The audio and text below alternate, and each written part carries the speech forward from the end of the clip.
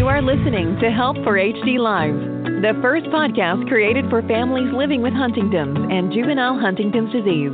Don't forget to find us on iTunes, Blog Talk, Spotify, and iHeartRadio. You can also search over 500 archived episodes and other projects at helpforhd.org. To watch us in person, find Help for HD TV on YouTube and subscribe and ring the bell for notifications on new content. Help for HD Live is going on air in 5, 4, 3, 2.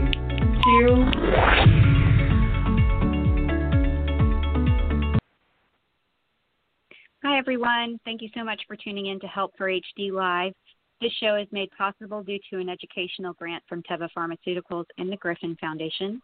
I'm your host, Lauren Holder, and today we have Dr. Irina Antonovich of Triplet Therapeutics on. I'm going to call her Dr. Irina, if that's okay, because I'm terrible with her last name. This is the part 2 of a series that we've done on Triplet Therapeutics. And we're going to delve more into Shield HD. So if you have not listened to part 1, you can go back and find it on any one of our other podcast platforms, such as Spotify, iHeart, iTunes, and blogtalkradio.com. The link to the podcast can also be found on our Help for HD International Twitter page and our Help for HD Live Facebook page. Irina, thank you so much for joining me today. Thank you, Lauren, for having me, and thank you for introducing me and for pronouncing my name very well. Thanks for bearing with me through that and letting me ask how to say it. So I wanted to give just a little bit of information of your involvement with Triplet Therapeutics. You're the Chief Medical Officer, correct? Yes. Okay, and you've actually worked in Huntington's for a long time. Correct, yes. I have started to work in Huntington's disease, well, really as a neurologist in the 90s. We didn't have a clinic specific for Huntington's disease, but we saw many neurological patients with movement disorders. But then really more seriously, when I was medical director at CHDI in 2009, 2010, I was at CHDI, and I got really involved, of course, with Huntington's disease, and have really had the fortune to remain involved since these days. To whichever company I went to, I remained involved in some drug development projects that had a potential to bring new therapies to patients with Huntington's disease. Awesome. And it seems like right now there's a lot of excitement in the field. So what do you think is driving that? Yes, I think it is actually wonderful to see that this field has been really transformed over the last, I would say, at least 5 years. I would say several things. One, of course, very exciting aspect today is that we have clinical trials, even a later stage clinical trial, that really explores a totally new way of treating Huntington's disease by targeting the mutant Huntington gene or the resulting protein. So when I was at CHDI, this was considered the holy grail. But on top of that, today we have this, I call it explosion of new science that really has led us even beyond the mutant Huntington gene and has shown us that there are aspects to it we didn't really take very seriously 10 years ago, and this is what we call somatic instability of the mutant Huntington gene. And this means that if somebody inherits a certain repeat length, this repeat length actually increases over the lifetime of this individual. And so we call this somatic expansion or somatic instability. And investigators like Jim Guzella, whom I call the godfather of Huntington's disease because he was part of the team who identified the mutant Huntington gene in 1993, he has shown us these genetic modifiers that influence the somatic instability and really drive the severity of the disease. And I think this is new science that changes the way we look at Huntington's disease, and also how we could potentially treat Huntington's disease. And what is really another really scientifically speaking very intriguing aspect is that while this is true for Huntington's disease, it is also true for other diseases. We call them DNA repeat expansion diseases, myotonic dystrophy, spinocerebellar ataxia, many others. There are more than 50 known today. And so Huntington's disease is really like a trailblazer for this new approach of how we can understand the disease, but also treat the disease. I think it's an exciting time. I agree. It's absolutely an exciting time. I'm so excited about everything that's coming up. I was talking with Dr. Birmingham about how, I've tested positive for HD. I tested when I was 20 and I'm 34 now. So to hear what has been up and coming in the past 5 years and to hear what Triplet Therapeutics is doing is just so exciting for somebody like me who's pre-manifest and who has kids, one who is at risk. So it's just an exciting time right now. You personally joined Triplet Therapeutics last year. What drew you there? Correct. So I have, as I said, since 2009, always worked in drug development for Huntington's disease. But I have always followed like the science, and so in my job before Triplet, I got really intrigued by the somatic expansion of this mutant Huntington gene. And since Huntington is a passion for me, and I really am very passionate about new science and new science that can actually transform the way we treat individuals with a disease, when I was approached by Triplet, I felt this was like a dream come true. So it is the most fascinating science. It is the disease I deeply care about. It offers the possibility to treat other diseases that I also very much care about with the same approach. And then when I met the team at Triplet, it is a great culture. It has this can-do attitude. A challenge is really just something that we all know we will overcome. We are all as individuals empowered by Nathan Birmingham, but we are also held to a high standard. He wants us to be very critical of the science that others produce, that we produce, but then also as we move towards a potential drug that we want to take into patients, he really asks us to be very critical of the data we generate and make sure that we are really solid in the data and our understanding of what we want to give to humans. And this is sometimes tough, but it is also very rewarding because we really feel this passion at everybody at Triplet that we can do this together and we will deliver great therapies for patients. Now, as the Chief Medical Officer, one of your first big initiatives was to launch the SHIELD HD Natural History Study, which I'm very interested in hearing about. Can you tell us about that study? Yes, so we are, of course, also very happy that we were able to launch the study just very recently. We had our first patient enrolled in May. So this study is a natural history study, which means that there is no drug involved. So we are just studying patients. We want to include 60 patients, and we are studying them over up to 2 years with visits that are initially a little bit more frequent and then every 6 months in the second year. And we have developed novel assays to measure some of these genetic modifiers that are the basis for our therapeutic approach. So we are measuring those in the cerebrospinal fluid, but also in blood. So we're including some novel measurements, but then also some existing measurements, such as biomarkers like MRI imaging or neurofilament light. But we are also looking at a slightly different group of patients than many of the other studies.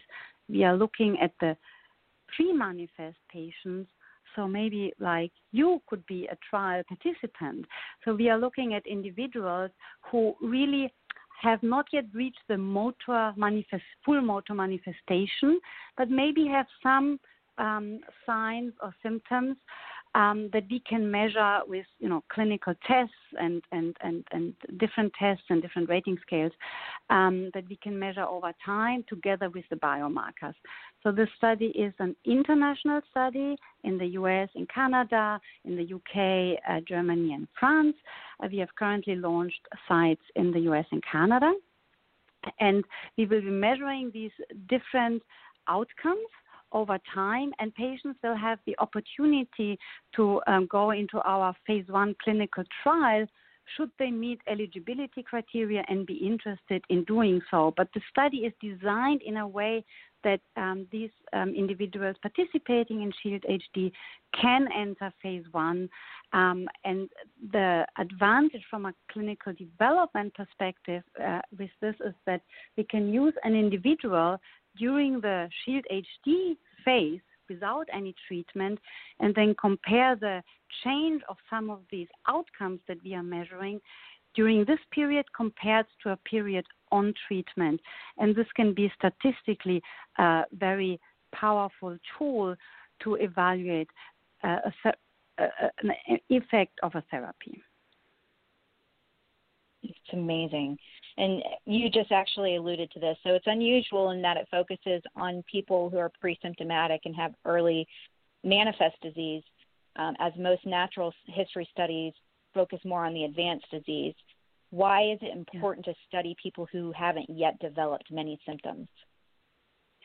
So I think I would say there are two main reasons. One main reason for me is that when I listen to patients, I hear that they do report changes that occur well before they have full motor manifestation. So I think when we think of the pre-manifest disease stage, it is not a stage that is necessarily asymptomatic. So there might be signs and symptoms. And this tells us as clinicians and researchers that there are already changes taking place in the brain. And as we think of our approach, and from some postmortem studies in patients with HD, we also know that some of these changes, the somatic instability, the somatic expansion, the elongation beyond the inherited length of the CAG repeats in the mutant HTT gene, this occurs many years before the full motor manifestation. So we think that by intervening early, we could rescue more neurons and really have ultimately, hopefully, a greater therapeutic benefit. But because these signs and symptoms can be measured, and we're including some novel tools like a cognitive battery that was specifically developed for the pre-manifest disease patients, we think that we can also measure really clinically an impact of an intervention. And so this is why we decided to include those individuals in our SHIELD HD trial and then hopefully also in our clinical intervention trial. So exciting. And I'm so looking forward to this. That's one of the reasons I love doing this podcast, because this is something that we can get out to the HD community to get involved, especially those of us who are considered pre-manifest. And, this is the way for us to get involved, and things are moving towards that for us to be able to get involved in this stuff, and I just love it. Yes. So what are the different ways you're measuring progression of disease with SHIELD HD? So we are using a cognitive battery. It's called the HD CAB, the cognitive battery specifically developed for pre-manifest as well as early manifest, but predominantly pre-manifest patients with HD. It was developed in collaboration and discussions with the FDA So there is a consortium that includes regulators such as the FDA and scientists and companies. And there's one particular neuropsychologist, Julie Stout, who has been developing this battery for a long time. And when I was at CHDI in 2009, it was already included in a natural history study at the time run by CHDI. And so this has never been tested never been really reported in the context of an intervention trial, even though I believe there is a trial ongoing that is testing it, and I think the Ionis trial might have also included it initially. So we are using this cognitive test battery, and it's really a performance test. And so this is something that does not require the physician or the investigator to assess a patient, but it is actually the individual who performs this test. And some of these tests are trickier than others, and I know from patients that they don't like this test very much because it can make you feel as if you are not doing so well, because obviously you notice maybe when you take longer for something to solve or to find the right answer. But it is very important because it is a snapshot in time and it is a test, so it's really more objective than, for instance, a rating scale. And I just want to reassure every patient who does this test that even an individual not considered a patient, nobody does perfectly well on this test. They are designed to be difficult, but they give us a very good data set on an individual at a given time, and thus allow us to measure changes over time, even over a shorter period of time in a progressive disease such as Huntington's disease.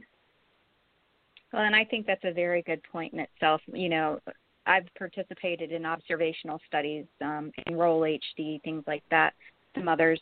And, yeah, of course, it's absolutely frustrating when you go in and you start doing all of these tests and you go, oh, my gosh, I'm not doing as well as I was expecting I'd do, or I didn't do it fast enough. And you put this unrealistic goal on yourself while you're sitting there trying to do this and wondering if you've got symptoms because you're not performing at like a genius level or faster than the speed of light. And and the thing is, you can't do that because, as you said, nobody performs perfectly on them, and that they're a great way to gauge a baseline and then go from there. And that's something that I really, every time I go into a study, I have to remind myself, you know, this is very, very important, no matter how frustrating it is. And I've got to stop and kind of slow myself down and go, okay, stop questioning yourself, and whether you have symptoms, they've got to, you know, there's got to be a baseline somewhere. Yes. And that, you know, even for people without Huntington's. So. Absolutely. Good thing to remember. And I've performed some of these tests, and I'm definitely not doing very well either, you know.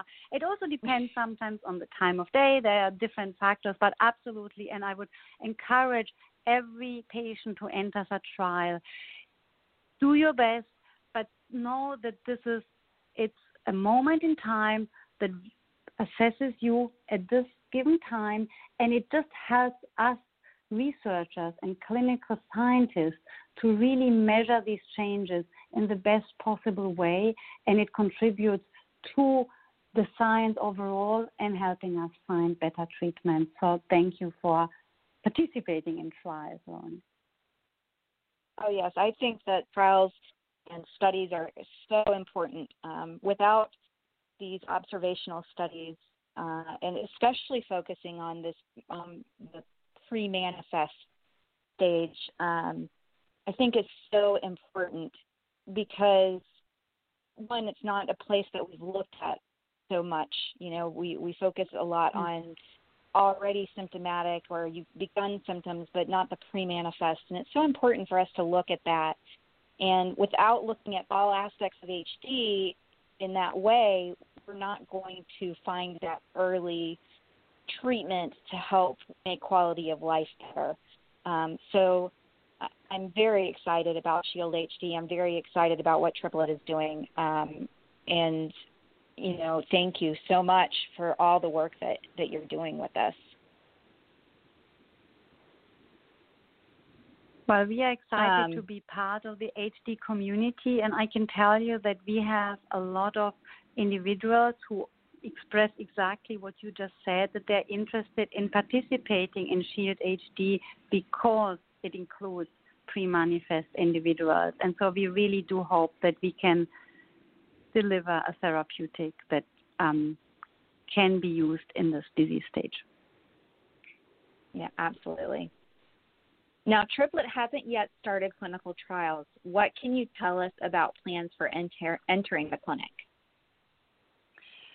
So we use SHIELD HD to help us design the best clinical trial with an intervention. We plan for that in 2021. And SHIELD HD is so important for us because it will help us assess these outcomes that I mentioned, some of these cognitive tests, but then also some of the biomarkers, and also the different groups of patients that we are studying in SHIELD HD to really design the best possible phase 1 clinical trial for the best way of assessing within this phase 1 clinical trial and the extension that we plan to do, whether our approach has the intended therapeutic effect. And so while it is a phase 1 study where we will be, of course, looking for safety and tolerability, which is the standard in a phase 1 clinical trial, and we will be testing different doses. We will start at a lower dose and then increase the dose levels to find a dose that has good safety and tolerability, but also engages our target. And we will be doing this using some of these novel biomarkers that we are developing. And we plan then to extend the treatment at this dose level that was safe and well tolerated and showed us that we engaged the target, and will continue over, we think, about 12 months so that we can actually conclude on the therapeutic potential. And because we will have SHIELD HD, it will really allow us to look at some of these outcomes over time before treatment so that we really design the best possible treatment trial. And at the same time as we are thinking of Huntington's disease, we are also engaged with an academic consortium on a myotonic dystrophy study, and we are also discussing spinocerebellar ataxia studies with investigators. So because we have a broader range of indications, but Huntington's disease will be our first intervention trial. If there were one important message that you could convey to the HD community, what would it be? Say there is a lot of excitement for very good reasons. We see different therapeutics being taken into the clinic, different approaches, and I think this is great to see that patients can participate in different trials. And I think trials, even we all know that clinical development is difficult. We do also know that if there are more trials, there is more chance for a new therapeutic to work out. And so I think it is a great time for Huntington's disease because we have learned a lot over the last many years, and I think we have now reached a point where we will probably still learn much more over the next 10 years, but I think we have understood some core concepts of the biology, which explains some of the variability of the disease also between one individual and another, even with the same inherited repeat length, such as these genetic modifiers. And I think so we are now bearing the fruits of this research by transforming this research into drug development trials. And I think this is an exciting momentum. And Huntington's disease is really a trailblazer for some of these other repeat expansion diseases. And so the HD community has to be thanked for that and can be proud of that. Absolutely. Now, how can the HD community get involved in what Triplet is doing? I think the HD community has already done a lot because they have participated in many trials. I think you mentioned Enroll HD. This is a wonderful platform that allows us, for instance, to utilize also the Enroll HD clinical data. We work with statisticians who can mine this data to help augment our own clinical trial data, which is wonderful because we make use of this existing data. So I can only encourage families and individuals to participate in Enroll HD. It's a very, very great resource for all drug developers, but also participating in intervention trials. And of course, each individual has to decide for themselves, what kind of trial they want to be part of. But I think this is so important for all of us to really get this trial data and be able to make these decisions whether to continue a therapeutic approach based on clinical data. Of course, animal data are very important, but it's ultimately the clinical data that drive us. And, the HD community has really paved the way for this genetic modifier studies. This is based on Enroll HD and DNA samples in Enroll HD and providing us with this new scientific insights. So I think if the HD community continues to do that, this will be a really important contribution to HD, but as I mentioned, for other indications as well. Well, Irina, thank you so much for joining us on the show today. It has been a pleasure talking with you, and I look forward to everything that you and Triplet are doing. Thank you very much. It was a pleasure for me as well to speak with you, and we would be delighted to come back when we maybe have made some progress that you think and we think is relevant to report on. And I just want to encourage you and any other individual who is interested. Shield HD is listed on clinicaltrials.gov. We also have a way to reaching us. We have an email listed there, and of course our website provides some information. We are on Twitter. So, and if you reach directly to Triplet, so it's trials@triplettx.com. It's either or myself who will reply to all of these inquiries, and I promise we will reply. So please never hesitate to contact us if you have any questions. Thank you so much, Irina. For our listeners, please remember you can find us on any one of the following platforms: on Spotify, iHeart, iTunes, and blogtalkradio.com. The link to the podcast can also be found on our Help for HD International Twitter page and on our Help for HD Live Facebook page. Thanks again for joining us, and have a wonderful and blessed day. Thank you.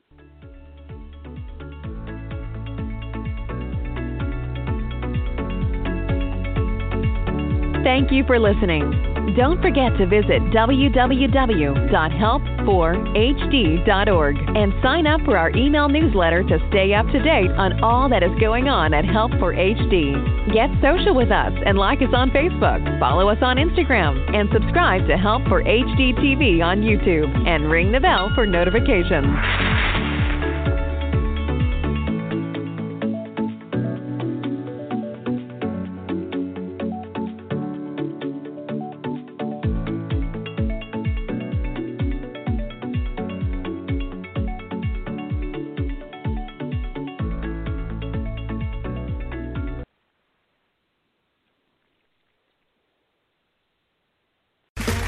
Okay, round two. Name something that's not boring.